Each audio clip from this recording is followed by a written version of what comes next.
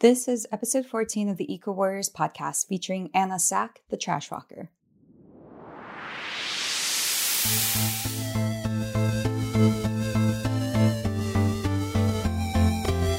You're listening to the Eco Warriors podcast featuring inspiring stories from women in green business, sustainability, and conservation. Here's your host, Barbara Lee.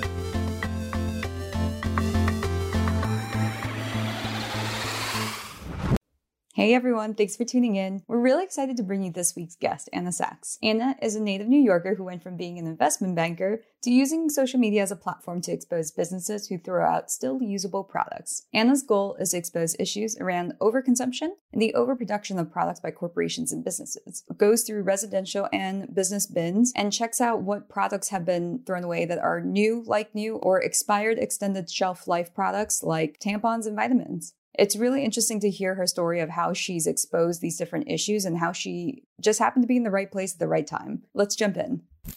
Hey, Anna, welcome to the Eco Warriors podcast. Hi, thanks for having me. Can you tell the audience a little bit about yourself and what it is that you do? So my name is Anna Sachs. I post on social media as the trash walker. And basically, I go through residential and corporate waste and pull out usable things and then post about that. I do other stuff also related to waste, but so waste is like, I guess, the larger topic.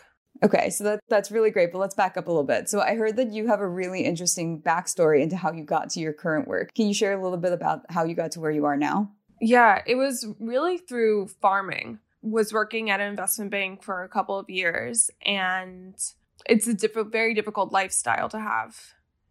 It's basically where you have to be on call, but you're not saving lives. So it was hard for me to justify that. And what I found in that field is that the people who succeed are the ones who have a very strong why. Like, why am I devoting so much time and why am I sacrificing my personal life to this? So I didn't have a strong why for it. I was looking to do something different and found out about this Jewish farming program as a fellowship called Adama. I left to do that. And on the farm, I learned about composting. And that was where, and I really saw it and I participated in it. That's what really opened my eyes to, like, we could be doing something very different than what we're doing now. We could be utilizing food scraps and turning it into compost and then using that to grow more food. And so that just made so much sense to me. How long ago was this? That was in 2016, so it's been 5 years now. Really cool. And how did you find this program? I did a retreat there it's at Isabella Freedman Jewish Retreat Center in Connecticut. So I did a retreat there and then I found out about Adama. And the retreat in general, I mean, it's a very beautiful place. It's on a lake and it has these cabins. It was like a very idyllic weekend and setting. And I was just like, I want more of this. And so when I found out about Adama and the fellowship that was starting in like a week or 2 weeks, so I had to decide very quickly. And I was like, it was just an instinct being like, this is what I want to do. This is what I've been looking for. And so I told my boss I was leaving. And then like one day I was working in the investment bank and literally the next day it was like I was waking up at 6 a.m. and doing my chores and hiking and whatever. So it was a big change, but it was great. So yeah, then I came back to the city. This is the long version of the story. And I think this part also I don't talk about a lot, but I then spent basically trying to get into this world of waste. And I was working after school as Hebrew teacher, so not at all related to waste. I was getting coffee with different people, volunteering at Rescuing Leftover Cuisine. I took the Lower East Side Ecology Center Master Composting course. And then I was starting doing my trash walks as something to show on social media that this is something I'm passionate about. I love that you mentioned Lower East Side Ecology Center and Rescuing Leftover Cuisine because these are both companies that we featured in the show. Okay, so at this point in time, you finished the fellowship, and where did the idea come from to dig through the trash in New York City? I know I've heard of those free groups that you can join and go on these walks as well. I haven't had the chance to do it, but I'm just curious how you kind of came across it. It was coming back from the farm. Just like we lived very different lifestyle there than I think most people in the city do because we were eating from the farm. We were composting whatever we didn't eat. We weren't really, it was like it's a 3-month intensive fellowship, and it's meant to be temporary because it's a very full period where you just don't have a lot of time to shop, basically. You don't have a lot of time to do things other than farming and learning, and intentional community was also part of it. We weren't really consuming a lot, bottom line. Then coming back here, I just started noticing all the stuff that we were tossing and walking around my neighborhood and pulling things out that could still be used. I love thrifting, and so it was an extension of that, like that sort of feeling and activity. It was a way also for me to document that even though I didn't have and I don't have a master's, and even though my resume is unconventional, that this is something that I care about and what I want to devote my career to. Wow. Okay. So like a lot to touch on there. Side note, even though I was living in New York City and Brooklyn for a while, I actually furnished my entire apartment with things from the secondary market. And in the beginning, things that I just found on the curb. It's actually a really expensive city to move in. And so I can see where it's cheaper to just throw something out or leave it on the curb and hope that someone rehomes it. Yeah. And it's a transient population also. A lot of college students, people here are temporary for jobs. So I think that plays into it. There aren't that many good options. If you have IKEA furniture, which a lot of people do, especially if you're in that college or like just starting a job category, no one really wants it. Like no nonprofit will really take it, which is an issue because, just because it's cheap and readily available doesn't mean that it's not valuable. But I also understand from the nonprofit perspective, they are constrained in terms of labor and space. What labor and space they do have, they want for higher value or more unique items. Yeah, we don't have the systems in place as a city to facilitate like recirculating those type of furniture, and it has to be done on an individual level. And which is why I love Buy Nothing groups, because it allows for that to happen on an individual level. Another thing is when you're moving, it's a very rushed process often and stressful. And so it's just basically setting people up for failure unless you really, really care about it. And then you could make it work if you really care about it and if you plan for it. But otherwise, a lot of it is just a lot of people just toss things. I will say on the side that I actually was able to resell almost everything that I had in New York when I moved. And some of it I was able to sell for more than I had originally purchased. Yeah. And I think also it's not as intimidating as some people might think. You could just take a quick photo and post it and then list it for cheap or for free. I think one of the pros of living in a big city like New York, San Francisco, Boston is that there are really amazing secondary markets and apps for it now, right? Like OfferUp and Craigslist. Yeah. Okay, so you're in New York City and you started posting at the Trash Walker. When did you pivot from not just looking at individual trash, but looking at trash that businesses are throwing out? Well, so corporations, it's pretty massive what they toss. I've seen different estimates. What I've seen is 20 to 30% of stock is wasted on the corporation's end. And one thing I want people to understand is that it's built into the system and it's planned. Can you give us an understanding of like what exactly is being thrown out? Like, is it just items that have expired? Could be food or vitamins that are about to reach their best buy date. It could be overstock where you just order too much and a certain thing's not selling. It could be ordered by the vendor. So, CVS, Walgreens, they provide space for the vendor and the vendor has control over what products they want out. So sometimes the vendor can determine their placement of products, their promotion, that sort of stuff. So Foster Grant, for example, which is a extremely large glasses company, like reading glasses, they have someone visit the store and then break the glasses in half that they don't want on the shelves and toss them, and then they give the store a credit authorization form. Wow, that's so interesting. Wait, how did you find out about this? Yeah, that was lucky because it was a while ago, but there was a bag of glasses outside of CVS and I was like, great. All these glasses, I'll just give them away. And then when I came home so I took the whole bag. And when I came home and opened it up, they were all snapped in half and missing one arm. And it's like, you can understand one of those. If that happened, that was an accident. But for every single pair to be snapped basically in the same way. And then there was the paperwork in it, the credit authorization form.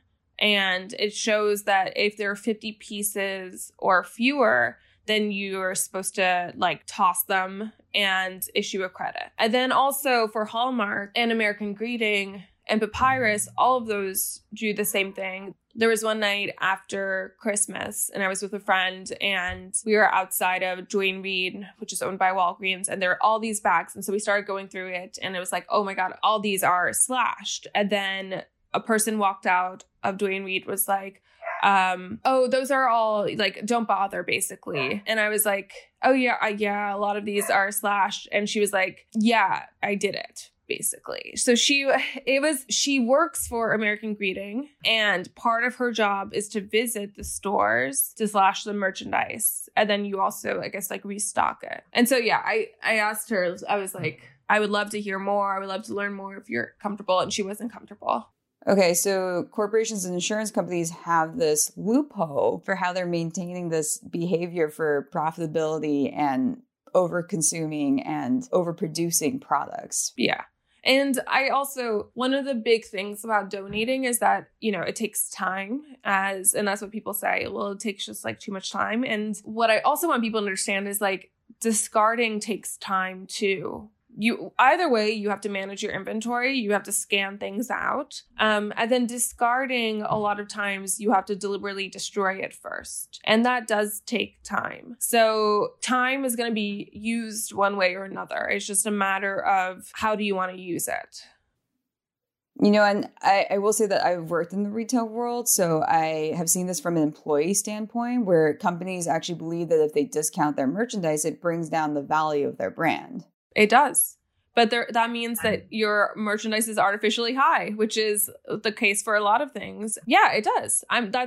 But that's their problem. The market is telling you that you're overproducing. You have too much supply, not enough demand. When that happens, what you're supposed to do in an economic, this is just basic econ, is that you then lower your prices. That's the theory, right? That a supply and demand are adjusting based off of the reality, I guess. If there's a high demand and a low supply, then that means prices are high. If there's a high supply and a low demand, then that means prices are low. And so it should be dynamic and adjusting.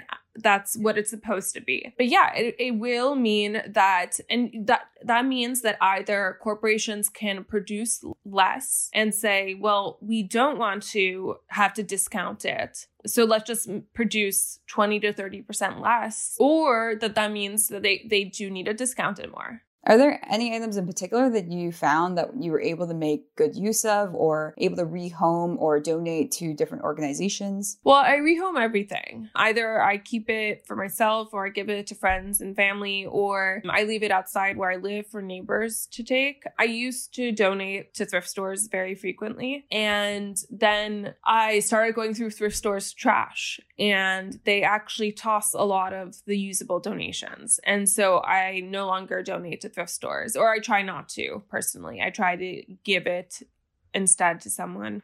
So I think that's something that was a little shocking, because I think when people think about thrift stores waste, and actually the thrift store industry, they recently started talking about tossing donations, but tossing it because things are broken, which is not the reality. I mean, that definitely is a reality for a certain percentage of donations that are tossed. But what I've seen is just thrift stores it's not entirely their fault, because they're overwhelmed with stuff. And again, it's these space and labor constraints that they're dealing with, but they're still tossing a lot of donations. And to me, that's one of the ways in which we're hiding our consumption and thinking that we're actually at a nice medium. I don't know if people think we're in a nice medium, but that's one of the ways in which we feel like, okay, we have like the right amount of stuff in circulation. I think that was shocking to me at first, because I thought that once you donate it, it's going to be used.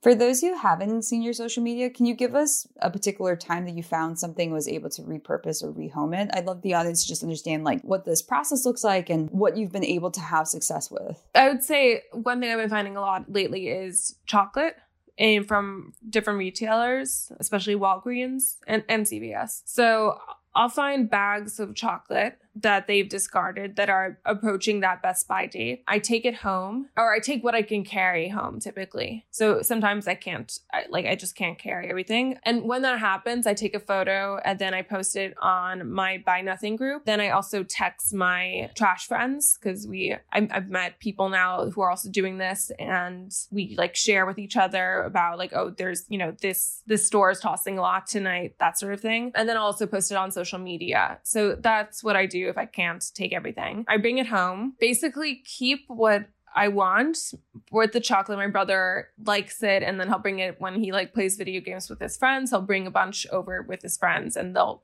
have the chocolate. There's someone in my Buy Nothing group who volunteers at this nonprofit called the Wild Bird Fund. And she posted like, if anyone finds these big candy hauls, they would like it there. So typically I'll like give a huge Fresh Direct bag to them also. And they do great work. They work with birds and other wild animals to help rehabilitate them and then release them. Amazing. Anna, is there a call to action for people and individuals that you would like them to take away from this episode? So I think a couple of things.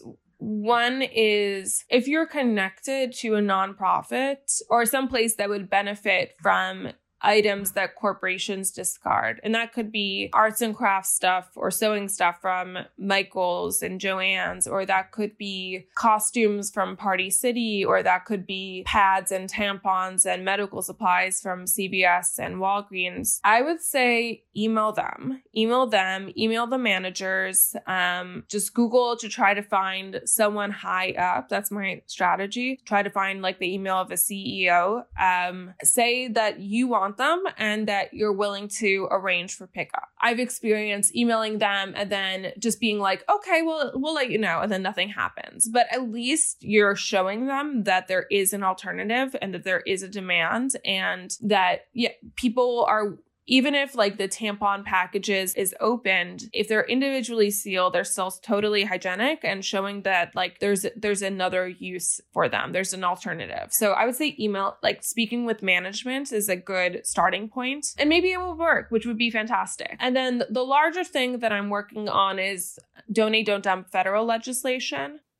Yeah, the French passed that legislation a couple of years ago now.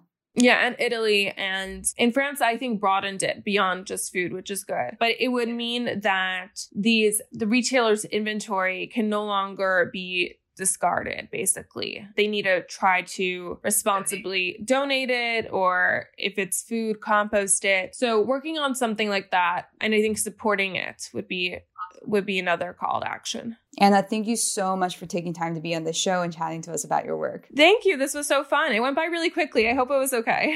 If people want to find you, where can they find you at? At The Trash Walker on social media. Amazing. Thanks, Anna. Thank you. Thanks for having me.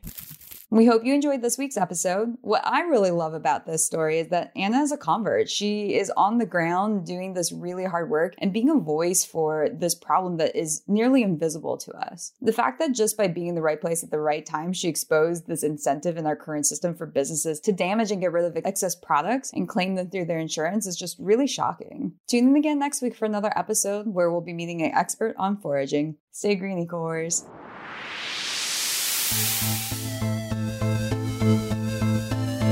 The Eco Warriors podcast is produced by Hansel Rodriguez, research assistance by Belinda Chu, and hosted by Barbara Lee. Thanks for listening. For more inspiration, follow us on Instagram at Eco Warriors Podcast.